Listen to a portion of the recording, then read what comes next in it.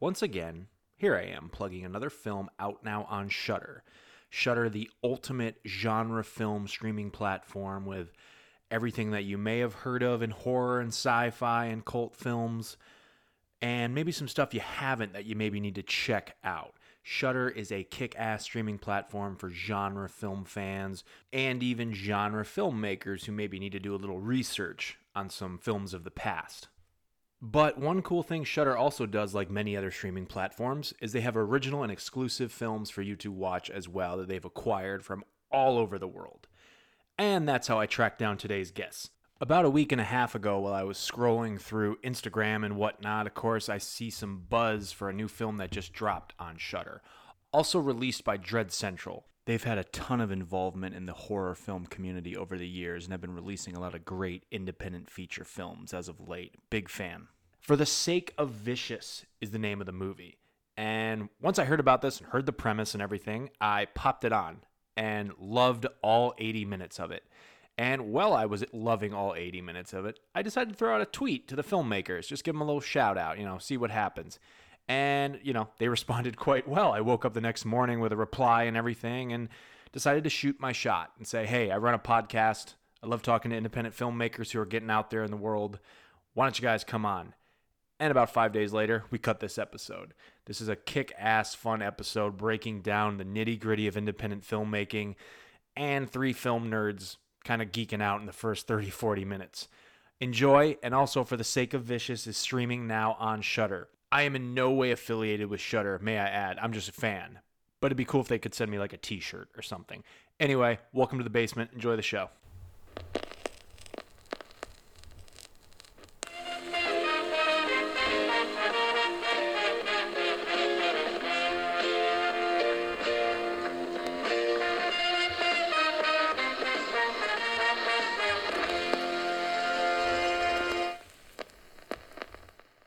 All right, guys, it's a big day here on Tyler Geiss's Basement. This is my first time interviewing a directing pair on the show.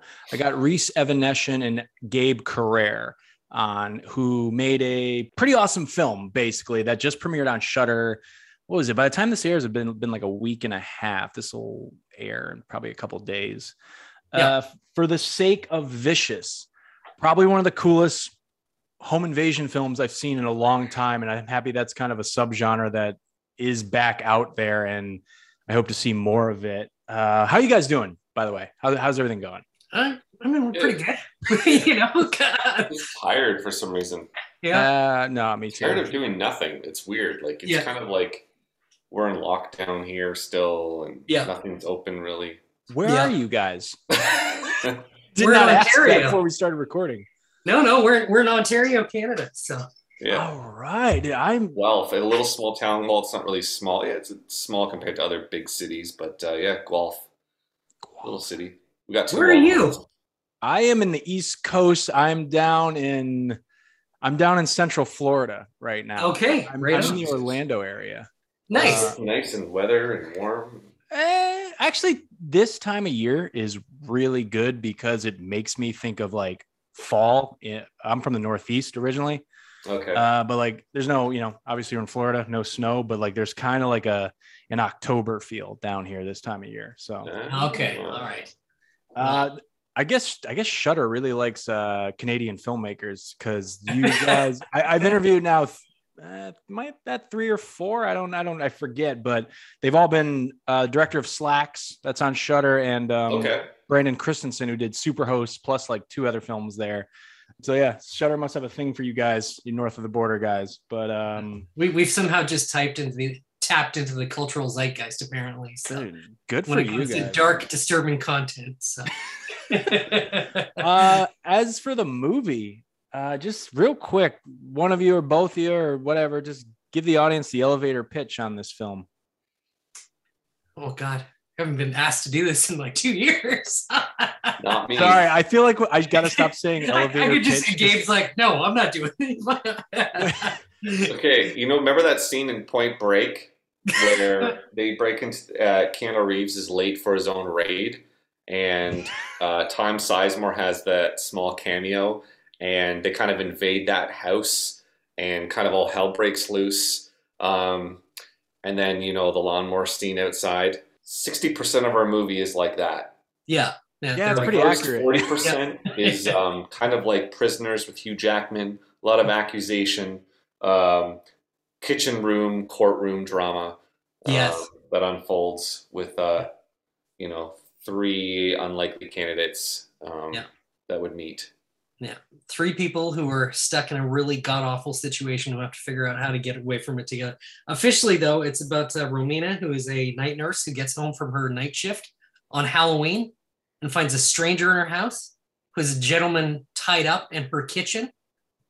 And it unfolds from there. You realize, why is he in this house? Why is this person tied up? What's going on? And then we do a nice little flip on you and on the halfway point and just turn everything up to 11 and show you that you really have no idea what's going on. And we're just going to push you right into the shit. So, Yeah, that's. I mean, of course, it's really accurate. You guys made it, but yeah, because I think that yeah, I want to say around it's like the 45-minute mark when it just got really, really gory, and I just was leaping up out of the couch like, yes, all right. I think that was in my tweet that initially kicked off this conversation with getting you guys on the show, or I letterboxed it or something. I'm like, if you are just in store for some kick-ass gore, this movie really fires on all cylinders. Like sometimes I'm in the mood for, seeing what a movie how far they can go the distance with their gore. yeah. And sometimes I'm not, but I guess, I don't know. I guess you guys hit me on the right night. Cause is it weird that I'm really into gore while watching this, but do you see the people you're talking to? yeah, no. Well, I mean, you're in safe company here. It's fine. All right, it's cool, man. It's cool. Well, that we're gonna touch on the film a little bit on the back end here on the show. I just kind of our routine when I bring directors on, me being one myself. I mean, a little more of a writer these days, but I just kind of want to know your origin story, your backstory. If we want to do this one at a time, or you guys want to riff off of each other, But the main question I ask is, whether it's film or books you've read or just, I don't know anything, what made you decide that you want to do this, or I saw something and I want to do that now. So. All right. Gabe, you go first. It's like making movies. Yeah. Why are you in it? What's the draw? What's your villain origin story? Actually, ironically, has a lot to do with it. The gate, dude. That's the TerraVision vinyl soundtrack. I framed it because I love the artwork, and if I want to listen to it, I'll just play the MP3s. But that movie was probably that in that movie was like being a kid. I was probably 4 or 5 when that came out, and my dad was my uncle helped do some of the special effects in that. And my dad went down to Toronto, or I don't know where it was, into Frank, one of the guys, Frank Gray, and my dad saw the little minion things. And so he came home and started telling me about it, and then time passed, and then I got to see the film one night and was just floored. So I think my dad and good old video stores, just like every other filmmaker's past, right? Just that magic of going to a video store, renting movies. We weren't YouTube or anything like that, right? It was going to the video store and my dad renting R-rated films. And the way our basement was, there was French doors going into the living room. So Friday night, pizza night, my dad and I, he would rent a movie and I was able to pick a movie. I think I kept picking Empire Strikes Back or Return of the Jedi. I forget which one. But he would get his R-rated and we'd watch my movie first, then I'd go upstairs to bed. But I grew up and I started realizing, what movies is he watching? So our steps were angled in a way where I could sit on the steps adjacent to the hallway that leads to the TV room in the basement. And if the French doors were open, a crack open a certain way, I could sit at the bottom step of the stairs and look at the glass and see the reflection of the TV onto the glass. So I got smart where I would just keep the door open when I left the room on it, angled, so I could go down and watch all the movies that he was watching that were R-rated. So I watched Predator 2 for the first time like that. Rambo, first Rambo's all that stuff was kind of my introduction. That's kind of what triggered me. And then from there, it was just, you and your friends would be outside in the backyard doing stupid shit. Like you'd have a VHS camera and you'd be doing skits. No, I completely. Did you guys have like a big? I don't know what they had in Canada at the time, but did you guys have like a big video store, or did you go to like a mom and pop kind of thing? The one in my neighborhood was called Video Flicks, and it was a mom and pop. It was a plaza. We did have like a Jumbo Video in Guelph, but it was on the south end of the city. I don't think we had a Blockbuster at the time. So Jumbo Video was like the big one, but it was in the south end, so we never went there. We literally went to Video Flicks, which was like a 3-minute drive for us, and it was a legit mom and pop with the XXX rated room in the back. That wasn't a door, but it was a curtain into the back with beads or something. Yes. Like always the beads. Always the beads. No, we had a similar sort of thing. Like, I mean, we had Blockbuster. I remember Blockbuster as a kid, and we had Rogers Video in Canada, which was like Blockbuster. But mostly what I remember is the independent mom and pop video stores, the ones that you could just walk around the corner. That was always connected to the little mini mart. Mm-hmm. So you'd go there first, you'd grab some snacks, and then you'd go to the mom and pop video store where they'd let you, because, at a bigger chain video store, like they wouldn't let you rent the R-rated stuff. And I guess technically they shouldn't let you do that at the mom and pop stores, but just by my luck, they would. They didn't seem to care. They were like, oh yeah, you can rent this. And I remember there was, and I'm sure we all have this draw. There was just something about the horror section at a video store. Especially because back in the day, I feel like they put effort into it, like some of them had like, they put it in its own little section and have cool little designs around it. Yeah. And it felt like you were going into something really spooky, and you'd just be looking at the spines of the VHS tapes, and like cover art was such a vital part of my upbringing. And I was always drawn to it. And same sort of thing as Gabe. Like, I lived with my mom when I was a kid. It was just my mom and I, and she didn't have any filters when it came to what I could watch. So we would watch literally everything together, and I would just go to the video store and grab something because of the video art and be like, oh, I need to watch this, and I liked how the movies made me feel. There was a rush I got from it that I couldn't get from anything else. It was this experience of, well, we all know what it is. That's why we're here. That's what we're doing it. But I wanted to do that. I wanted to be like, well, how do I do that? How do I give people that sort of feeling? So. Speaking of that rush, I remember putting, my parents had an exercise bike, like, the ones you sit on and you pedal. Yeah. And during my Return of the Jedi craziness as a kid, I'd place the exercising bike right, like, pushed up against the TV. And we had, like, the old boob, obviously, back in the 80s, the glass TVs. And it was on an entertainment unit, so it was leveled with the handlebars, the TV.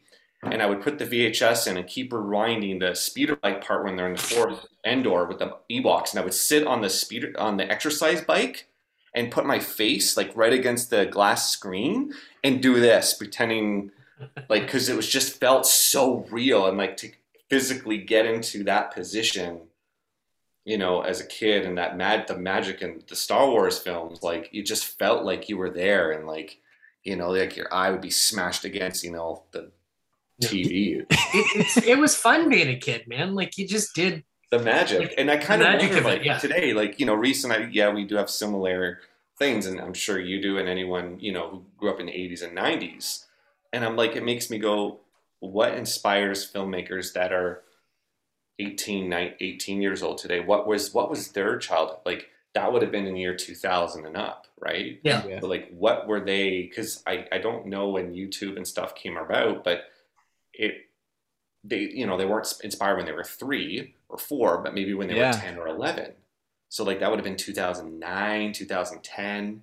So I think there was YouTube. Yeah, I want to say I was turned on to YouTube. I remember the first thing I ever saw on YouTube was the trailer for The Dark Knight. That was like when I was like, oh, you can watch a video on this website with I didn't. I mean, YouTube was big, but I don't think it wasn't what it became. No, I was there at the very beginning of YouTube, man. It started in 2005. Yeah, I that sounds about I had right. my account, and I still have that same account. So, You actually? yeah, I do. I loved it, but back then it wasn't what it is. I'm going to sound like an old guy. I'm like, old YouTube was great. You could put anything on. There's before monetization and all of that. Like you could find so much great shit on YouTube that has been lost over the years. But I get what Gabe's saying. Like I don't know, because even just thinking about when I was a kid and you wanted to look up anything about filmmaking or even talking about gore, I was obsessed with like George Romero and Tom Savini. Yeah. And you had to go out and find the books about these guys. You couldn't go on the internet to look it up. That wasn't a thing. It didn't exist. I remember finding they had a cult section at one of the video stores, and they had the old Tom Savini documentary Scream Greats that Fangoria had put out in the 80s. And I got that, and that blew my mind. I couldn't believe that that existed. That was like opening a whole new door. But nowadays, like you're saying, and it's not to to spit on what's going. I mean, every filmmaker in any generation, they have to find it their own way. But I have to feel that some of that magic, it's not the same. Like it really felt special when you discovered something back in the day. No, I feel you. Like I feel like kids who grew up in the 80s and 90s, it is hard. We'll see maybe in 10, 15 years what's going on with people 10, 15 years younger than us. But like, I feel like there was just a lot more imagination going on and a lot more, but I guess what I'm just trying to get at is like, you see something like, I mean, I don't want to knock TikTok because I've actually kind of said some nice things about it. I was just going to mention TikTok. You gotta look. I gotta admit, I love TikToks. I gotta admit it too. Like it really. I just catch myself watching videos, and there's some of them are stupid videos, and some of them are just like, oh, this is some thought-provoking, cool, well-elaborate shit. Absolutely. And so maybe that's where things are going with people coming up the ropes right now. I mean, that makes me sound like a geezer, and I'm not. I still feel like I'm kind of in my prime, but but yeah, I feel like I was, a pre 9/11 kid who got to see all these great action and horror movies, and then things kind of changed in the new millennium. And now I feel like it's almost generic to say, but there is just a lot of reboots now. Are we just going to keep seeing reboots because people who are getting involved in film at 11, 12 years old and picking up cameras, all they've seen is the 4 or 5 Transformers, even those aren't really reboots. They're to the cartoon, but I don't want to get on a soapbox here, but that's really cool. No, but that's a good point, because it kind of today I just you hear about people raising a fuss with the new Batman movies, not rated R, it's PG-13, and you raise a good point where it's like, imagine when Nolan's Dark Knight came out, okay, in the theater, and we're all there, and one of us goes up to one of us and goes, so literally in just 15 years from now, Ben Affleck's going to be the next Batman. And you're going to be like, what? And then, the guy from Twilight, he's going to be a Batman after Ben Affleck. You'd be looking at that person saying like, no, what are you talking about? Yeah. Like, that's not going to happen, dude. Like, what are the chances? So it's like, mentioning that back then is almost the same thing of right now. Think of something in a franchise and the most craziest combination you could think of an actor, it wouldn't be too far off in the way they're pumping out these franchises and reboots one after the other now. I'm surprised they even greenlit the Batman with Patterson. It's like that came pretty quick too. I think it's just a cycle though. Like I always believe that like it seems long now, but at a certain point, one of these movies is gonna tank. Right. And then another one's gonna tank. The bubble always bursts, yeah. And then something's going to shift and the pendulum's going to swing and it's going to go back the other way. And then guess what? 30 years from now, we're going to go through the exact same thing again. Like you just got to ride the wave. Yeah. I have a tough time complaining about it because honestly, like I don't mind it. I watch all these franchise movies too. I watch a lot of stuff, but I'm like, I'm drinking the Kool-Aid myself. So for me to sit here and get on a soapbox and I'm like, I can't, because I'm the first in line for all this stuff. So this needs to be a movie soon. Oh yeah, this is an untapped live action cinematic universe. He's showing Skeletor, by the way. But Yeah, no, I get what you're saying, Reese, because of course, I'm going to go see the new Batman. Of course, I'm going to go probably this weekend and see the fifth installment into the Scream Oh, you're franchise. still Yeah. lucky you get to see that. Yeah, Which, our theaters are closed down. We can't go to anything. fuck, wow, this is just Yeah. a different. I mean, look, like I said, I'm in Florida. We stopped acknowledging coronavirus like in July of 2020. But I say that that's not my opinion on the matter. I know. But no, like I get what you're saying. Like I like to sound like an old fart complaining about, all what the kids are doing until I have a cutoff point, because I go, yeah, I love these things too. I will watch every Batman movie that comes out. Fuck yeah, give it to me. Yeah. I to bring up The Dark Knight again, I feel like that movie, and I have a friend that listens to this who's been on the show a few times. Me and him saw that movie at midnight when it came out on a Thursday, Friday morning.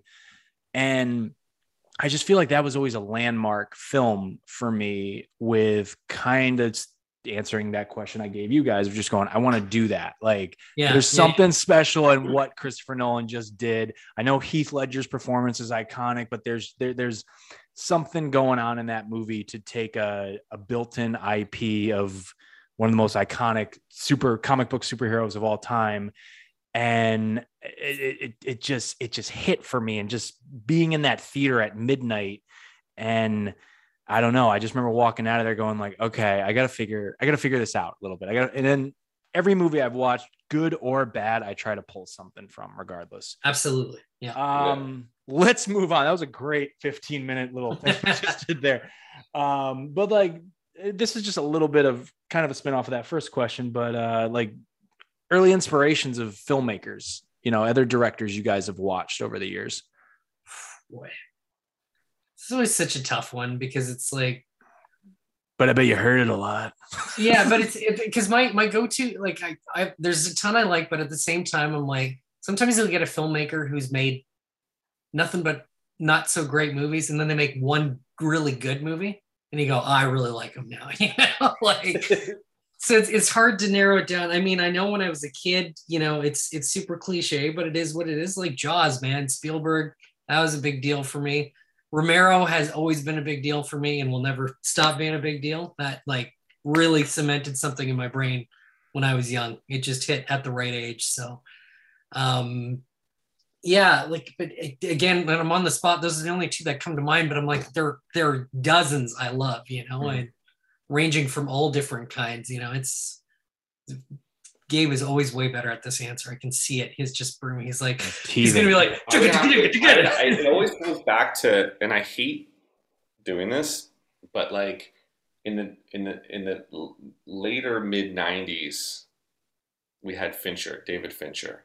Yeah. And when he came out with Fight Club, I was probably like, 16, 17 maybe. That was mind blowing.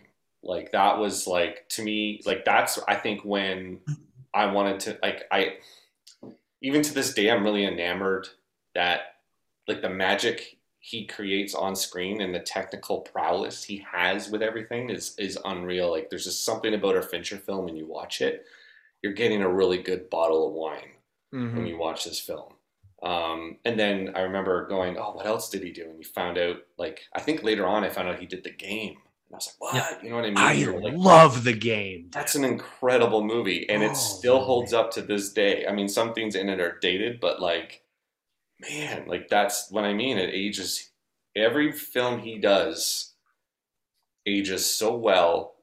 Maybe The Curious of Benjamin Button was I did watch it. I did like it, but I did not like it, but I did not. Yeah. Like I actually like really, I forgot he made that to like 5 years. You should really rewatch it. It holds up very well.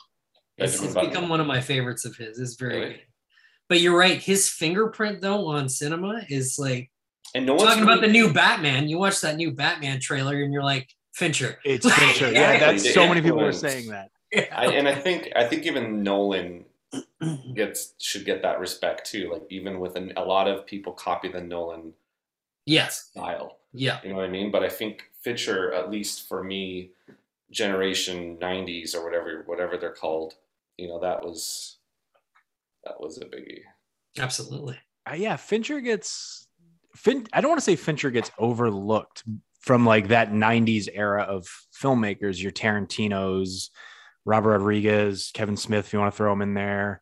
Yeah. But like, you know, every All time great someone, names, by the way. yeah, like anybody says like David Fincher, you're like, oh fuck yeah, you're right. Yeah, Because exactly. like I forget about Seven came out in like 90. I mean, you know, I was a kid, so like I didn't see Seven when it first came out, but I go back and I watch Seven all the time. That is, you know, David Fincher basically making a horror film, and that one scene to this day that just still fucks with me is when they go into the room with the corpse, Yeah. with all the air freshener. Okay. Yeah. And you know the thing's still alive, and it's like that is such a fucking jaw-dropping scene.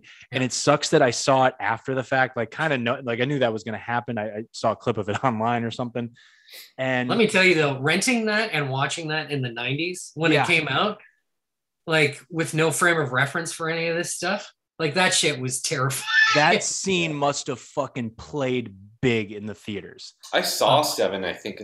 Here did that come out? 95 or Was it somewhere. 90s? It was mid 90s, I think. I don't know. Maybe it was 95. Yeah, I think 95. That sounds about right. I was 14. Did I kind of swore I saw it in theaters. No, dude. But yeah, I get what you're saying. See, the thing is, it's.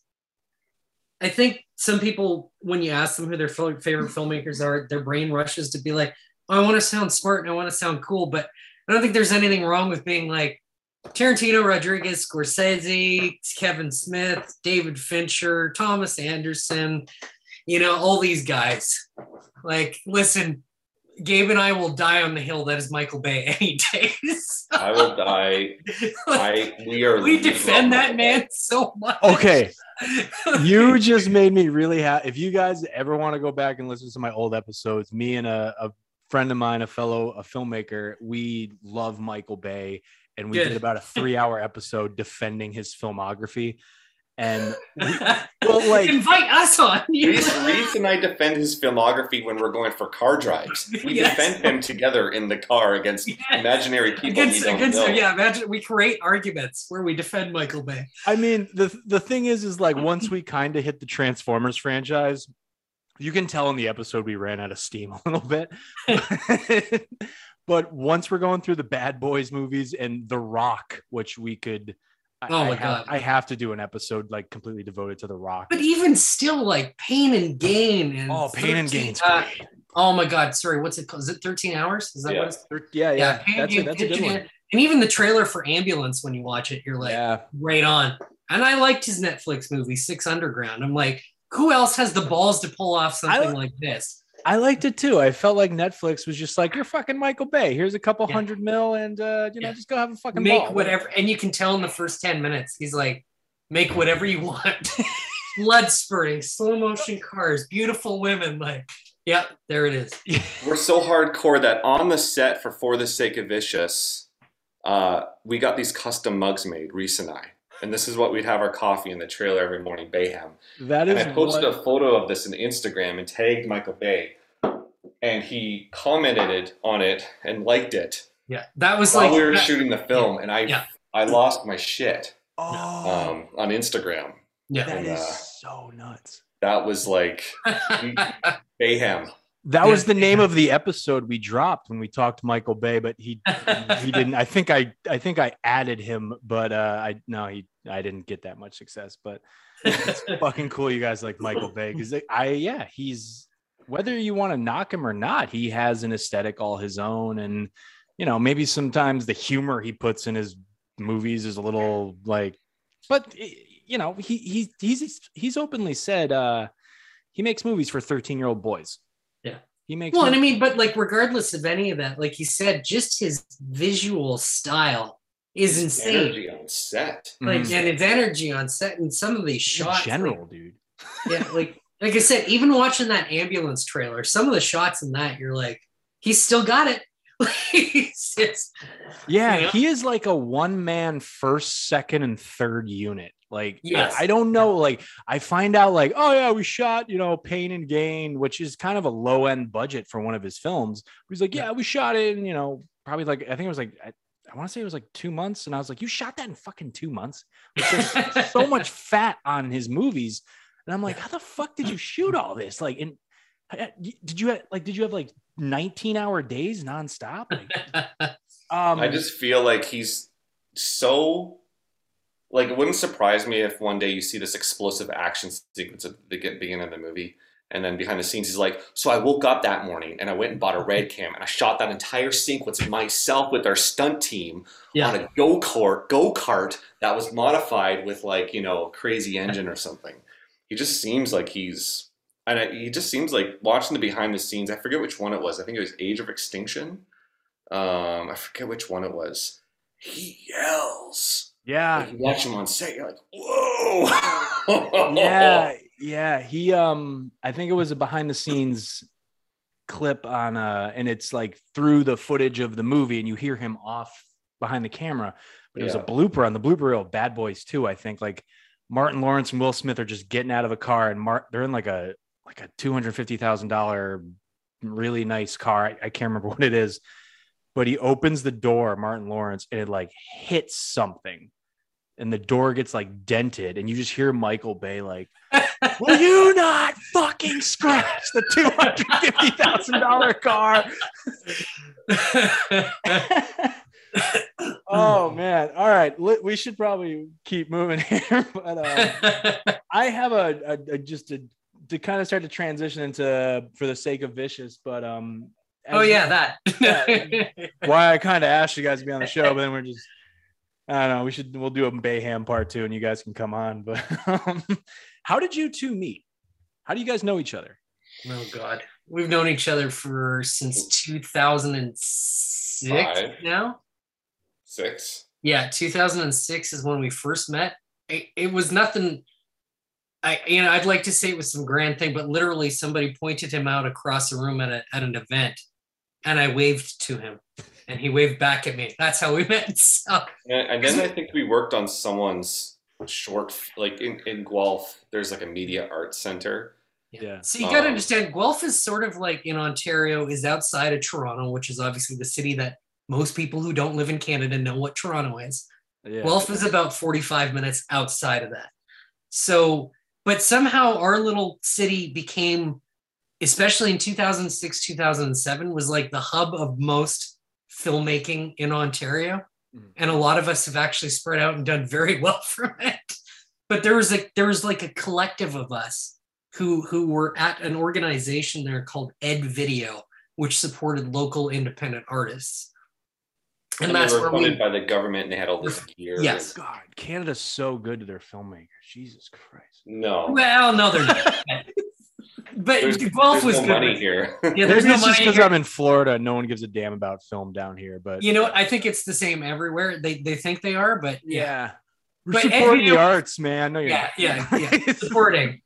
So there was like a group of us, and we would congregate at Ed Video, and it was like Gabe was always there, and I was there, and I think it was over the years, like we'd be on a set together, working together with other people, and then like something else, and then like Reese and I would go do something, work on, and then it was slowly became like working together more. It was like this gradual thing, and then got to the point where like he made a really cool zombie film called Dead Genesis, and I made a film when he was making Dead Genesis called If a Tree Falls. We were both making these films around the same time, and he was shooting in the same location. Yeah, and then he threw me in Dead Genesis, so we both acted in our films as quick cameos too. Yeah. And then he actually helped me do the effects, the head smash, I remember, for If a Tree Falls. This was 11, 12 years ago now in my parents' backyard. That's right. So it was just him and I. And I think that wasn't, we were filming If a Tree Falls together, but that was one of our first times alone together. Yes, yeah. And then subsequently from there, because we've been directing our own things, but we've always been involved in each other's projects in some respect, whether cameoing or just offering a lending hand. Or, I mean, Gabe can tell you about Tell them about the food court, the importance of the mall food. Oh, the food court. So we are self-proclaimed mall rats. Like 100%. legitimately, Yeah, me too. um, you know, like that movie, Reese and I will go to the mall. We know the people who work in the stores. We say hi, and we go to the food court, and we sit down, and we talk, and we eat food, and then we get up and we walk around again. We get in the car, and then we go to like another store or something, and then we go home, or sometimes we go see a movie together. Like it was literally like a movie. Sometimes we would hanging out with your bud type movie. So we'd always go to the mall food court in between our movies, to talk trade battle stories and Yeah. talk about, what this and that was. And then, we're always pitching each other ideas. And For the Sake of Fish just came through, I had this one idea about like a home invasion film in the summer during a blackout, and a house being raided by like a SWAT team, and just kind of like the psyche of like how do people behave during the blackout, because there's that movie from the 90s with Elizabeth Shue called Trigger Effect, which is one of my favorite 90s films. That I was like, man, there's something about that film, how people act. And then I gave Reese this outline, and then he took a stab at the script for it. I think the first draft, I was like, sweet, let's go shoot it. Like, I was happy with it. And this was before Raven Banner came on as producers, before Abby Fettergreen came on as a producer. Like, it was literally like, okay, now I'm going to go shoot this movie by myself with a script that Reese wrote. Yeah, we'd said we'd been in this scenario where we were making other things, and we knew we were going to work together at some point. We just didn't know what it was. And we were always joking about it and talking about it. And like Gabe was saying, the food court is the holy church ground for us. And Gabe is always pitching movie ideas, always. And at that particular summer, which was the summer of 2018, we were coming off of two of our own projects that didn't do as well as we had hoped. And the feeling off of both of them, we were both kind of feeling like, like we put a lot of work into these projects and they just didn't do what we wanted them to do, which happens. That's fine. But I remember he just caught me at the right moment with his pitch for, it wasn't even called For the Sake of Fishes. I don't remember what it was called back then. But there was something about it that I was like, you know what, that'd be kind of fun. And I sort of want to write something, and I need something to write. Can I take a crack at it? He's like, yeah, sure. And it's so funny that that's how it started. It was such a mundane, simple thing. Like, it wasn't a big deal. It was just, and this wasn't even something we were going to co-direct. It was just like, I'll write this for you and maybe I'll produce it for you and we'll figure it out and we'll go shoot it super cheap. But it's really funny thinking about now, like what it's turned into. Yeah. It was such a small, stupid, like innocent conversation that then I remember when I finished the first draft, he did something that I fucking pissed me off, but it ended up being the right decision. Is you sent my very, very, very first draft with all the spelling errors, all the grammatical problems, everything. I hadn't even fixed it. You sent it to James Fleur at Raven Banner. I was so mad because it's like, it's not even, it's like, it's the vomit draft, Yeah. It's like all this stupid ideas. Doesn't matter though with them. You get them on board ahead of time. Yeah. It's a valid point. The magic. Yeah. So he had the stroke of genius there. I didn't, because it's like, why would you send this? And much to my surprise, James got us on a group call and he's like, yeah, this is actually pretty solid. I think you might have something here. And that's what kicked it off. And then, I mean, now that was, it's a very different script than what the original outline was. Right. Like completely. So that was, summer of 2018. And we didn't start shooting till October of 2019. So I guess it wasn't too long. It feels like it was longer, but it went by really fast. This has been a journey. Wow. That's fucking 2.5. Yeah. Almost. Yeah. Like 2.5 years ago. Close to that. So sorry, that's the genesis of the story for it anyways. So no, that's cool. you may have kind of, I guess you kind of answered this, but I was going to ask you, like, what's it like kind of directing as a pair? Because you guys are my first co-directors to ever be on this show. So what's the dynamic? What does Reese take on more than Gabe does, or vice versa? Oh God, it was frustrating. It was difficult. It was hard. This movie was not easy to make. So I don't think in any circumstance it would have worked. We didn't have a plan. We just kind of threw ourselves into it and be like, we'd figure it out. And we did. Obviously, we got the movie done. But I think it's really hard to nail down a master plan of how it worked per se. It was more just a trusting of, I've seen Gabe's movies. I know he is competent at doing this. He's seen my movies. He knows I'm competent at doing this. What can we learn from each other? What are the strengths that this person has that I don't, and vice versa? And it was more the thing that I'll let Gabe answer this too, but the thing that actually kept us going, that was the bottom line, even through all the frustrations, disagreements, any of that, is that we at least were both always moving towards the same goal, is which we knew what we wanted the movie to be. And that's the most important thing about being a team. Yeah. Is that at the very least, at the end of the day, if you can go, but it's like that old joke when Joe Walsh talks about the Eagle. It's not about us. It's about the band, you know?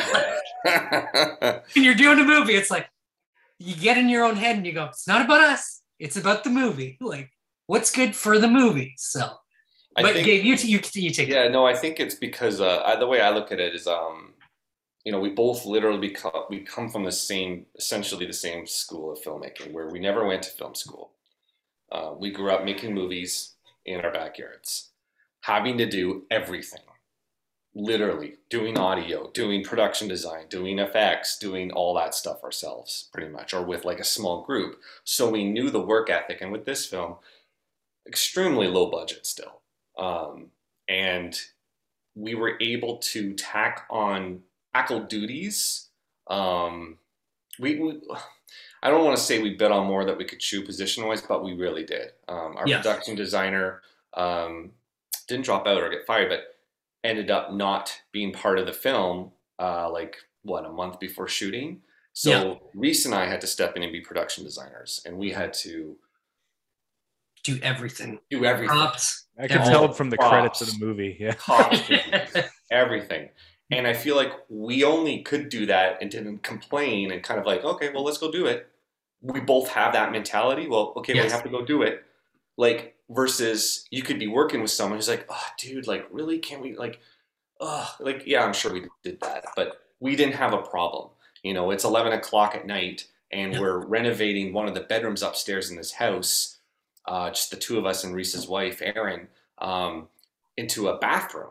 The bathroom in the film is actually a bedroom, and we made that into a bathroom ourselves and got all that stuff off Facebook Marketplace, Kijiji. But I remember it had carpet, and I looked at Reese, I'm like, let's rip up the carpet and vacuum everything up. What time does Walmart close? 11. We still got time. We can go buy paint and paint the floor white because we shoot in like a week and a half. Let's just get it done now. We can sleep tomorrow. For some reason... Yeah, I always forget about us ripping up that carpet. And he never complained about it. I never complained about it. We just went and did it because it had to be done versus I know a handful of people or filmmakers that I wouldn't be able to work with in a sense because of certain things like that where they would want it to leave it to, I don't know, or maybe not. I don't know. I just, I think we just have that. You just look at each other and go, well, it has to get done, so we got to do it. Like, I think everyone actually gets in that situation in life, regardless of what it is. Filmmaking, whatever, right? You get stuck in a situation, but we really, I don't know. I feel like if we didn't have that mentality with this film, it would not have gotten made. No. And you put the pressure on yourself because you have people investing in you making it's the film business. You're making a product that has to be so there's no other choice. You look at each other and go, well, we have to do it. Like, we need to do it, and we know we can. And even the stuff we didn't know how to do, we'll be like, well, we'll just figure it out. Yeah. And we'll just make it work. And I mean, but that's very tough though. Like, it was it's easier to look back at now, but at the time it was pretty rough. So Like I remember while we were shooting some of the near the towards the end of the fight sequence, like I would have to go out because there was no production designer or PAs to go do things. I would go out while Reese is command of set, and I would go to Michael's or Walmart and buy picture frames and get the glass, come back, take the glass out of the picture frames and put that glass into the cupboard that Nick gets smashed into. So we at least have one shot of glass being broken, and we cut and we throw gels. We'd be doing that on set. Like one of us would be running out to get something. yeah. In the windows in the house when it's nighttime. We went out during shooting and we got spray paint. Yeah. And while actors are rehearsing, we're spray painting the windows on the outside black. Or we're building props upstairs because we took over the house and the house acted as everything. Like it was the only thing people didn't do was stay there. But like that was our production studio. We stored equipment in the basement, and then in the upstairs we had one room that we shared props and camera and it's called DIT, but the editing software and everything. Yeah, no, I got you. The computers and all the hardware dumping. And then the back room was the green room / makeup room / wardrobe room. And then there was a mud room downstairs that became the special makeup effects. Like we utilized every single corner of that house. And it was, I'm just thinking now, I don't know. It stresses me out thinking about it now. I'm like, I don't know how. Really? Because I'm amazed. I mean, I know you went through it, but. And we rented a camping trailer and parked it outside. And that became the de facto production office. Yeah, it became the office, and it became the craft room, and it was a secondary bathroom. And I remember our AAD / line producer Peter would go in there and he would do all his work. And but what Gabe's, and we're jumping ahead of the story, but I got to tell you, man, the smells in that house, in that trailer when we were done, because we didn't go to the dump at any point. We were putting everything in garbage bags and leaving them outside behind the house. Yeah, there was like a little, I think it was a garbage hut. I don't know what it was, but we would just shove everything in there, knowing that at the end of production we had to go back to it, and we did. But raccoons and skunks had gone through it. Oh my God. And it's the smell, because it's like fake blood, food, everything. Gabe was legit urine, skunk piss. Yeah, Gabe was legit dry heaving. When I had to double bag stuff again, he couldn't even stand near me. And I remember we went into the trailer, we left it for 2 days, and then we had to go clean it out. And I remember, Gabe, you're like, I can't go in here. I'm not going in. I can still smell that trailer. Like it's like an older trailer, so like the fabric on the seats and like, you know what I mean? The smell of the table wood that's in there, the kitchen table. Yeah, I can smell the carpet in the house and the blood. The blood, just like the smell of it soaking into the house. Oh boy, it was rough. And you have there was like 15 of us sharing that house, and then we rented an Airbnb for everybody to actually stay in. It was insane. It was rough. Wow. Yeah. What have you done, Tyler? You need therapy. Oh, dude, right now. Honestly, like I respect the hell out of you guys, because this sounds like just nitty gritty, get it, shut your fucking mouth and get it done. You're making a movie. You have to make decisions like this. It's not going to be pretty. I mean, I kind of went through it years ago when I made something on a very nothing budget. Not saying you guys had a nothing, but you guys seem to have more money than I did. But this is what happens on an independent film set. And you obviously, especially these days, you be as safe as you can and whatnot. Yes. And but there's things like this that happen. You turn a house into basically a studio lot to get all these departments up and running. So, by the way, how many days did you shoot this movie? Well, I mean, technically we did 15 main unit days. Okay. And then we did 3 extra days. So we had a pre-shoot day where we did all the big motorcycle stuff. that we did probably almost a month before we shot the movie. Then we did 15 primary days where we got pretty much the entire movie that you see now. Gabe and I did a day ourselves where we rented a camera because we were also doing a music video that day.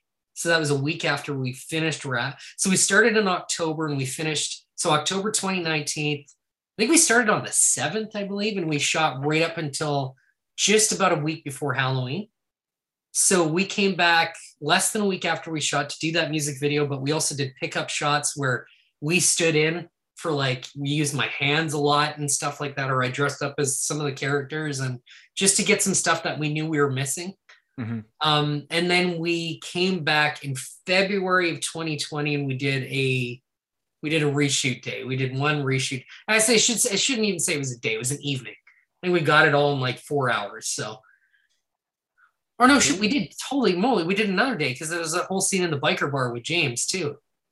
Oh yeah. That was its own thing. Yeah. So we did, yeah. So yeah. And the thing with Nick, yeah. Yeah. So maybe like 18 days, I think. 15, but 15 is like, that's where we shot most of what that was the bulk of it. Yeah.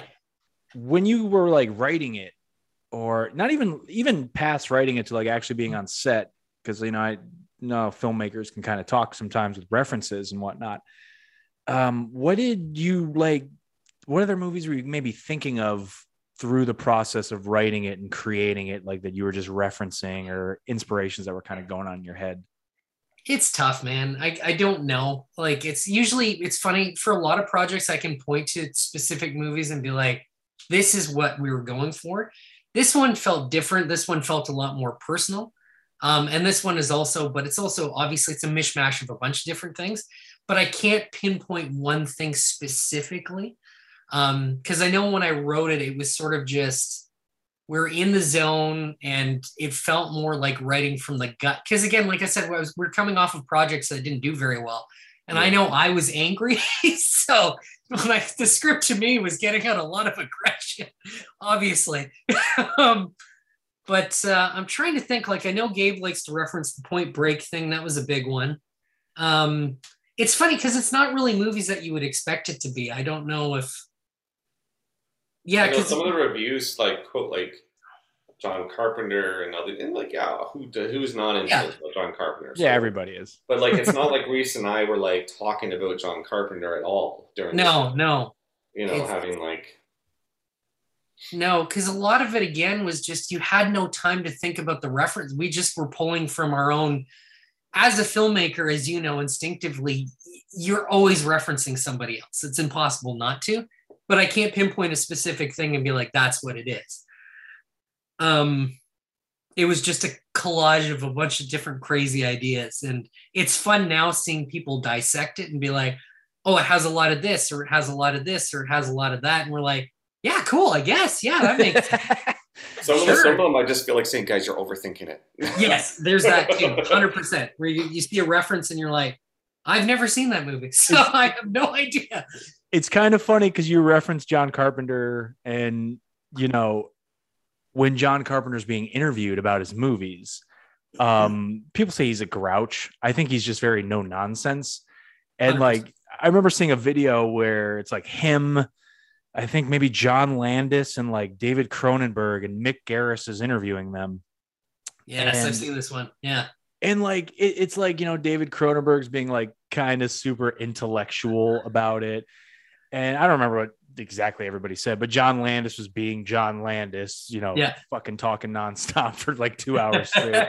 Cigarette too. Yeah. And John Carpenter is very much just, I forget what he says, but he just kind of makes it seem like whatever you want to know about the movies on the screen. That's all you need to know. And some days that's how I feel with For the Sake of Vicious, because I'm like, I don't know what it is. It's a collage of it's two filmmakers who were angry and burnt out and tired. And we went and made this thing. And it's a miracle that it happened. It burnt out and tired. Yeah, exactly. I mean, it's so funny that you see people dissecting them. Like, you have no idea what some of those days on set were like, where, well, we're running out of time. We got to cut a page. Or no, we can't shoot this. We got to, nope, just go. But I mean, the intriguing idea was this idea of So there's two things I'll focus on. It's like we liked the idea of doing a film that did a 180 switch halfway through because we thought it was intriguing to kind of do. You sort of have this like procedural courtroom drama for the first 40 minutes of the movie. Yeah. And then we're like, okay, and now let's have fun and take it in a completely different direction. We're just sort of experimenting and having fun. I wish we could give some big intellectual answer. And I'm not saying we didn't think about it before we did it, because obviously we did. But it was a big, like, we didn't know that this movie would have the audience it did. We were making this for ourselves. We're like, we don't want to be bound or constricted by rules that we've had with our other films before. Let's just go. We're coming together finally for the first time. Let's just do what we want to do. Let's go balls to the wall and let's just go all out. And we weren't even thinking about what the movie was going to do or how people were going to react to it. And luckily, the overall reaction has been great, thank God. But if anything, the funniest comparisons I see is when people call it a home invasion movie, which, yes, you're right, it is. We never once thought about that when we were making it. Because I'm like, I guess it is a home invasion movie. But we didn't think of it at the time. We were like, it's just three people who get caught in a really, really shitty situation. So it's funny that you mention everything that you just said, because that sometimes is how a great movie comes together.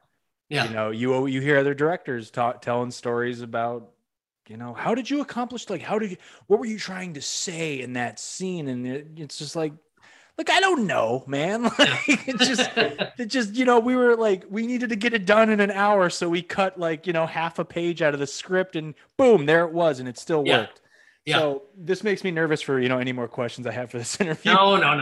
Don't worry. No, it's fine. But I did want to kind of talk about, you know, just some of from a cinematography perspective, like This is just for me while I was watching it. Maybe it's because there's just like, it felt like, and again, this just could be you're running low on time or something, or like had to get a setup that wasn't working. So you're like, fuck it, we're just going to put it on a shoulder rig or something.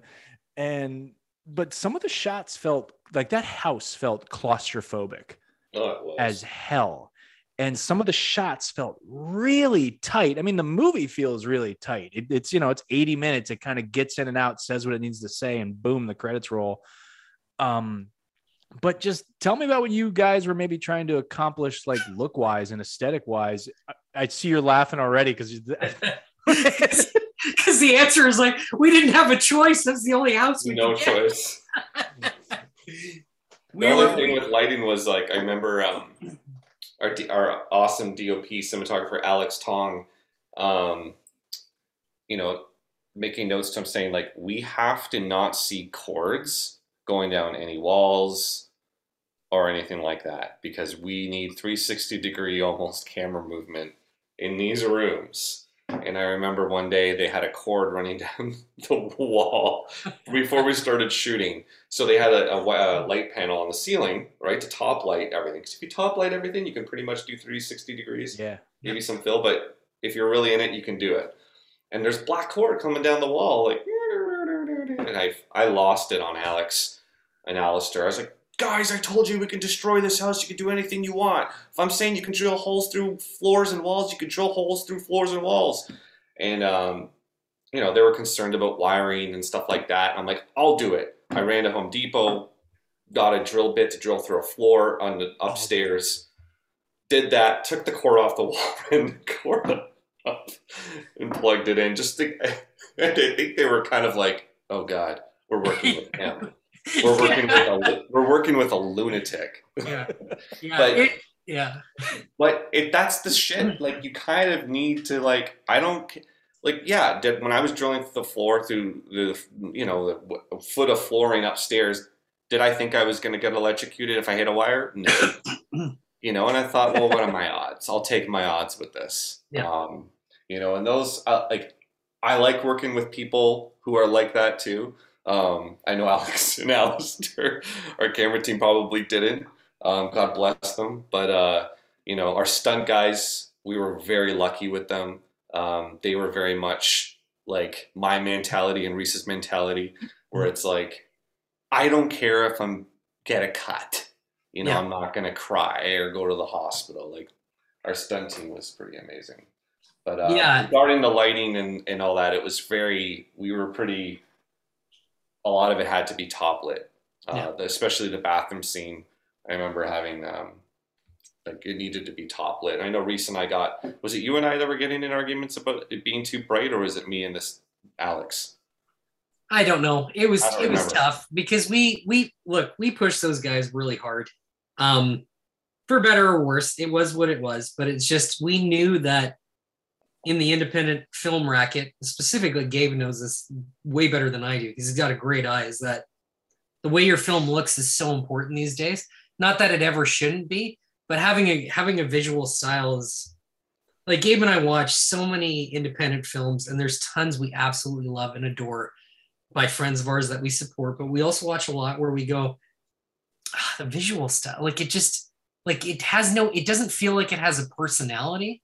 And we really wanted to make sure that our personality was on film. And unfortunately, I don't think that we probably didn't give our camera team enough benefit of a doubt to really put their voice in it. And I think we really imposed our voice on it. And I don't know, you could argue whether that's good or bad. It is what it is. But I think a lot of the look of the film is because we really pushed for, no, it needs to look like this. Some of it is happy accidents. The house was a fluke. We got it 3 weeks before we started shooting. It's small, it's cramped, it's confined. The stairwell even was like Yeah, abnormally narrow for like even in it. I'm like, this is ridiculous. Like we're gonna have to shoot in this place because the stairwell alone is narrow. Like it was. I've never been in a stairwell that narrow. no, Like I don't know who built this house. no, like madmen, psychopaths. So the house became a character unto itself, and we had to adapt the movie kind of like if you were casting an actor, the house was the actor, and we had to adapt our story and our filming style and everything to make it work within the house. Because the original plan was that we had designed a house layout of sort of a bungalow that the script was based off of. And I don't know how we were going to do this. We were going to build the set. But then at a certain point, That was when we had the production designer and everything. yes, that's right. That's right. But then once he left, it became clear that I'm like, well, we got to find a place. And we ended up finding a place that was being demolished a couple months after we shot. And again, but that's low budget filmmaking. You just take it and you adapt to it. And a lot of the visual style and the look and the feel, we owe a lot to that house. Like it kind of It's weird. It's defined almost the like the style. film reflects the energy on set, like Yes. Oh and my the God. tensions amongst crews, like 100%. legit.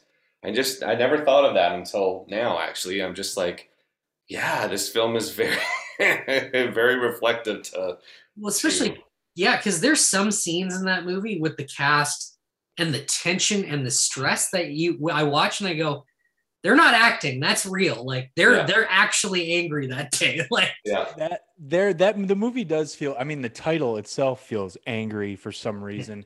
And the fact that you guys have just told me here today, you guys made it kind of angry. You were mad about, a couple pictures not working out. So, because I felt it felt pretty punk rock. It felt pretty fuck you. Like, it seemed like an angry movie. It seemed like an angry, violent movie. And to bring it to the title, how did you think of that title? I feel like I asked that, but I don't think I did. no, you didn't. The title's always funny because we didn't. I can't even remember what the original title was, and then it was just called This House or something at some point, and then it was like a vicious cycle, I think, at one point, and then Gabe and I think we were like, we need a good catchy title. Gabe's great at titles. Gabe loves titles. And I'm fairly certain this is a Gabe title, or at the very least, you sent a list of possible titles. And I think we took two of them and mixed them together and went For the Sake of Vicious. And it's funny because you see the tweets, they're like, the title doesn't make any sense. And we're like, we know, but it looks good. So, yeah. We know it doesn't, but it kind of does if you think about it another way. Yeah. We just liked how it looked when you typed it out. You're like, For the Sake of, yeah, perfect. There we go. For the Sake of Vicious. For the sake of viciousness. Because honestly, what else are you going to call the movie? Like that is what it is. Yeah. And it's funny because I know a really good group, like some of our really good friends at Blackhawk Films, Chad and Cody. They made a film called Vicious Fun after us, but they had that title during the same time as we were shooting.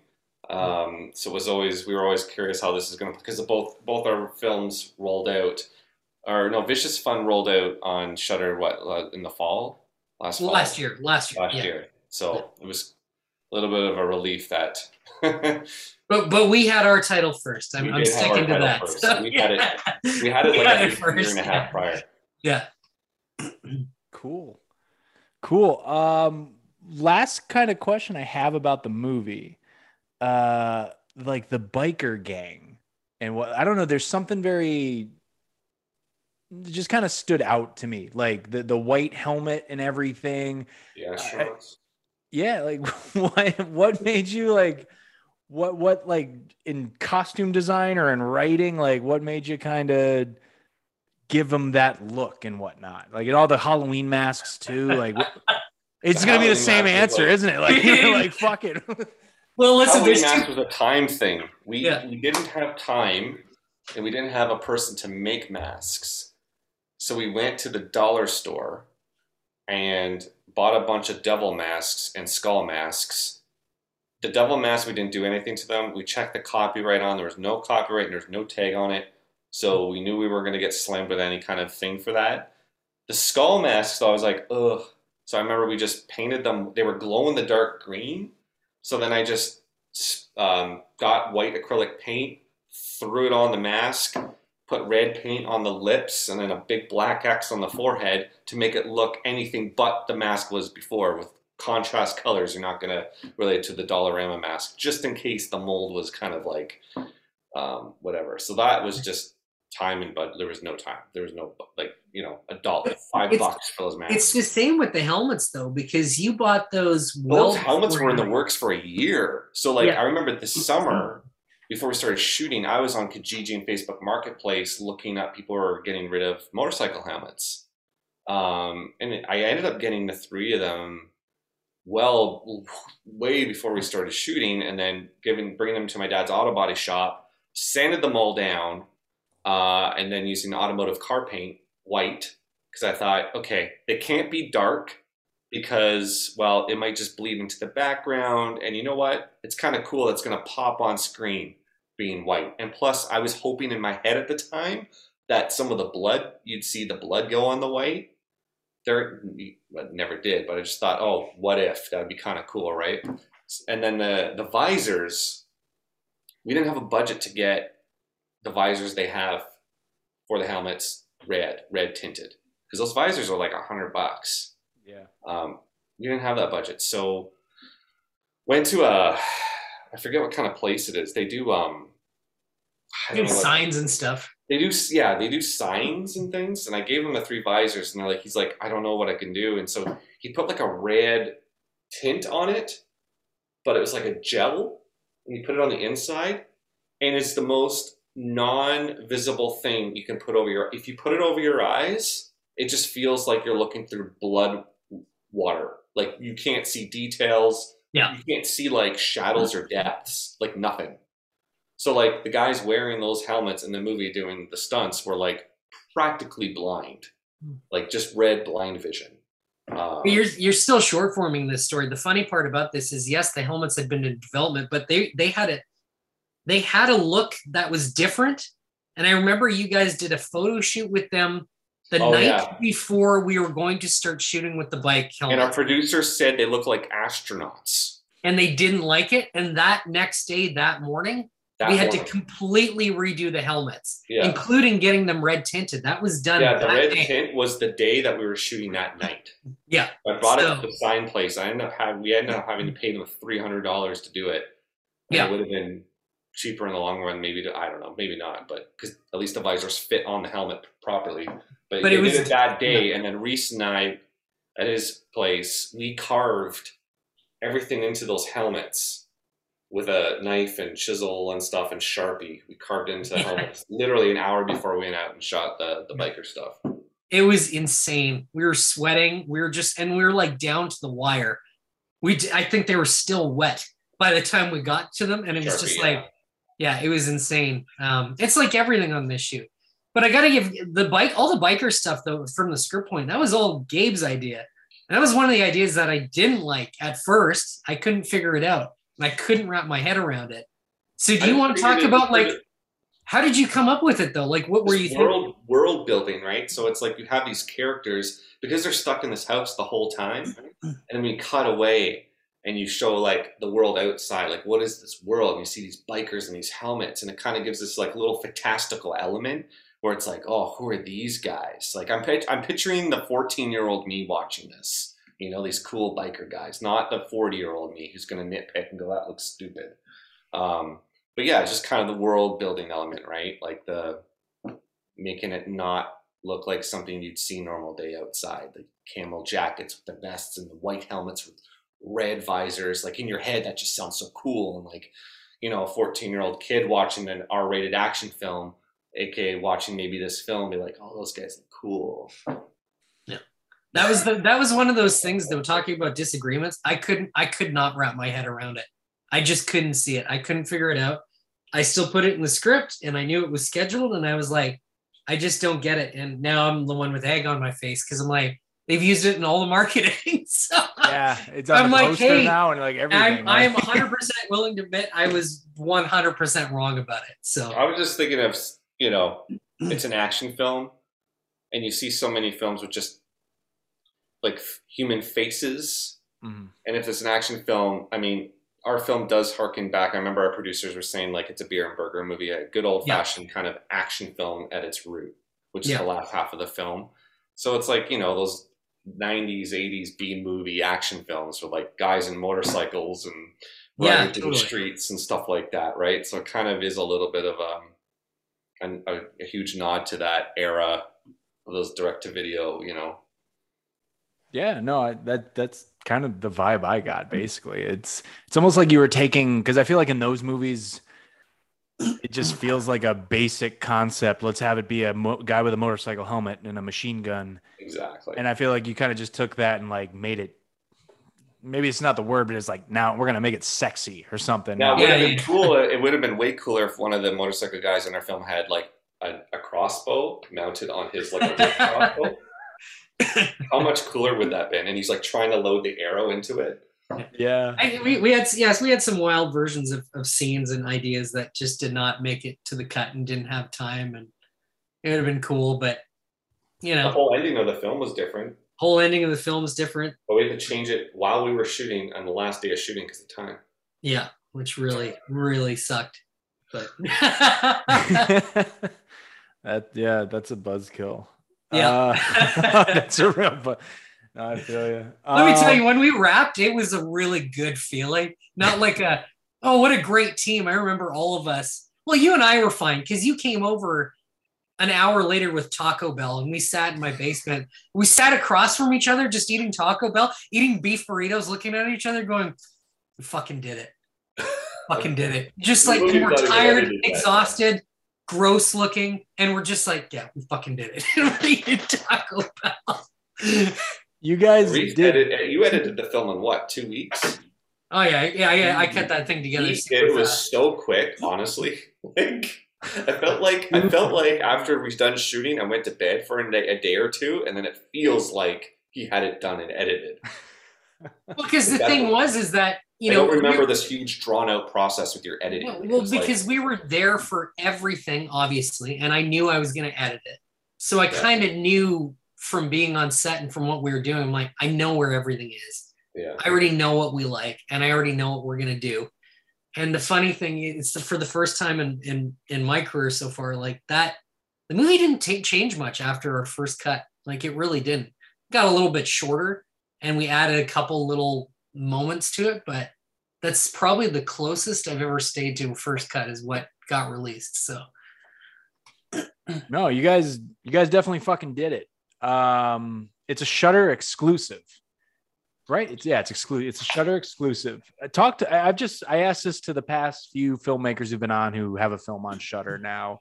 What was it like? Kind of, were you guys like any contact with Shudder when they decided to maybe pick this thing up? Like, nope, they haven't even called you. No, well, it was all handled through Raven Banner and our producers. Okay. I know Gabe especially, like we wanted it to be on Shudder for sure. I know that we've known for a while that was going to be on Shudder, and I know It was last July, I think. yeah, it was tough to keep it a secret and not go because we were super excited. Listen, we had a great run with it. We have it did very well at festivals, and we were super happy with that. And then its VOD and Blu-ray release last year in May went super well, and it went great. We had to, Dread Epic Pictures put it out. We had a great relationship with them. They took good care of us.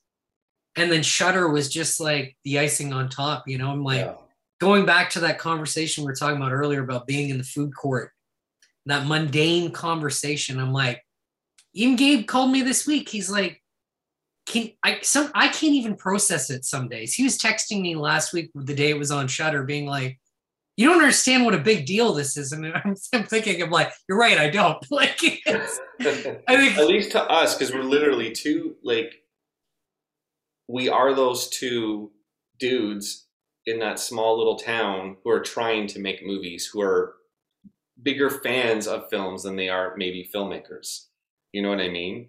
And so, like, we don't go, like, to some filmmakers in the industry, Shudder's like, oh, yeah, did we go on Shudder? Okay, good, moving on. Like, oh, awesome. Or, but to us, it's like, oh, my God. Like, we're, like, fans of Shudder. Like, oh, my God. Like, we've subscribed to Shudder since it first came out. So we're just like, It's validation. It feels like, I know we're having a filmmaker moment where we're patting ourselves on the back and tuning our own horn, but it's just, you've heard how hard it was to make and, like, the strain it took, and even just the emotional toll after the fact. Like, it was a really hard, no movie is easy to make. None of them are. But this one in particular was very, very difficult. So for it to have done as well as it has done for how small of a movie it is, and now for it to be on Shudder, like you said, as an exclusive, people are talking about it, people are watching it, people are liking it, people are hating it. Like, it's cool. It's like, wow, I can't believe we would have never thought this is the movie that would do it. Like, this was our fun little project where two friends were pissed off and wanted to go make a movie where people argue and then fight and then die and bleed to death. It's like, and now it's out here for the world and people are overanalyzing it. We're going, oh, dude, it just is what it is. Guilty. Like, not that we're hoping we don't disappoint anybody, but sometimes a movie is just like, this is a movie where two characters share a bottle of vodka during a violent fight scene. Like, we're having fun with you. Like, beer and burger movie, guys. Beer and burger movie. No, that is a good place to kind of land it here. Because it is. Yeah, I admit, I don't think I overanalyzed. I did have fun. I had a lot of fun with it, and I think that's why I reached out to you guys to come on this show. It's a great movie. Obviously, I feel like I have a lot of listeners that have Shudder, so if you haven't checked it out yet, please just pop it on tonight or something and have a fucking great time with it. As for the two of you, Gabe and Reese, what do you guys have, like, coming up down the pipeline at any point? If you can talk about anything, or I don't know if you're under any NDAs, but some people come on and like, yeah, I can't say anything. And then the next day they drop something. I've got nothing, man. I've got nothing. Well, Reese, you have some. We always have something. Sure. We're always writing. Like right in front of me right now is a script I'm 40 pages into. I'm trying to get that done. And you go back to the drawing board. You pitch it again. Let's just face it. For the Sake of Vicious isn't like some of those genre films that you see where suddenly you get some studios knocking on your door going, hey, we want you. What would be your take on whatever? Vicious is not that kind of film. And the film industry, like, it's tough. It's not, it as well as we do. Like, it's hard out there. It's just back to the drawing board. There's no guarantee. I think Gabe and I have been attached and unattached and attached and unattached to a bunch of different things over the last year for sure. Yeah. But it's always a shit show as to what's going to happen. There was one next. that came really close. We can't say what movie it was or name or anything, but remember that? And we read the script. They wanted us to direct it. We put a pitch. Oh back. Yeah. We created a lookbook and everything together. Like, graphic design stuff is our forte. Yeah. Writing. We put this beautiful package together, and we're like, we're gonna fucking get this. Yeah. They asked us for it. We're like, and And then like a month goes by, and then one of the producers emailed us, and we're like, "Oh, he wants to have a phone call." And I'm like, "Something doesn't seem right, though, dude. Like, we're not gonna get our hopes up." And like, I was at his house, and the producer told us on the phone, like, apologize, but you guys were the hard second place. Yeah. And we're like, oh. And So, it was yeah. so close. It was. And the It was movie's gonna be getting out there, like some of the names behind it and stuff. Yeah, It's like, it's a decent title, and I think it'll probably have a good festival run next year. And the director's pretty awesome too. Like it's like, okay, if we came second place to him and that team or whatever, I'm like, that's good for me. Yeah, you're in good company then. I don't think they like. You know what? We're just grateful for the chance. Yeah. Oh, absolutely, yeah. But I don't think they like the changes we wanted to make. So I think that's my question. Because we were like, yeah, but can we do this? So. All right. Well, that's pretty much everything from me here that I got for you guys. Reese and Gabe, thank you for a kick-ass show. I truly mean that. This was a lot of fun. Sweet. Yeah. This is actually one of the best interview conversations we had. It's just so chill and nice. I'm not cutting that out. I'm definitely leaving that. No, I appreciate that. That's kind of what I want to do on this show, and just. No, Gabe's putting you on the spot, though, Tyler. What are your favorite films? What are your favorite films? Are those books or DVDs or Blu-rays in the background? Or Criterions? This is no. There's no Criterion. I think there's maybe 3 I have Criterions, but there's only 3 in there. This is only part of my collection. I have another collection in another room. Some of these books are mine. Most of them are my wife's. So there's a lot of I don't know what the fuck she even reads, but yeah, I got. Well, you asked what some of my favorite movies are. Shit, dude, I don't know. I'm just gonna say what I see right now. I see Her with Spike Jonze. Oh, that's a great movie. Yep. Fucking classic. I see it's not really it hadn't stood the test of time, but I'm seeing 2001: A Space Odyssey. I have the entire box set for Robotech right over there. Nice. Which isn't mine. That's a friend of mine who lives in Texas. I got to mail it back to him. I've had it for 6 years. I got the Friday the 13th box set and shit. And I don't know. It just varies. I got Tarantino, Scorsese stuff back there, and just some genre films. I don't know. We could talk about that for another hour or so. But thank you again, guys, for coming on. I really appreciate it. And everybody listening, the routine. Leave a rating, leave a review, and don't let this show go into the abyss, because I got some cool guests like these guys. Take care. See you next week.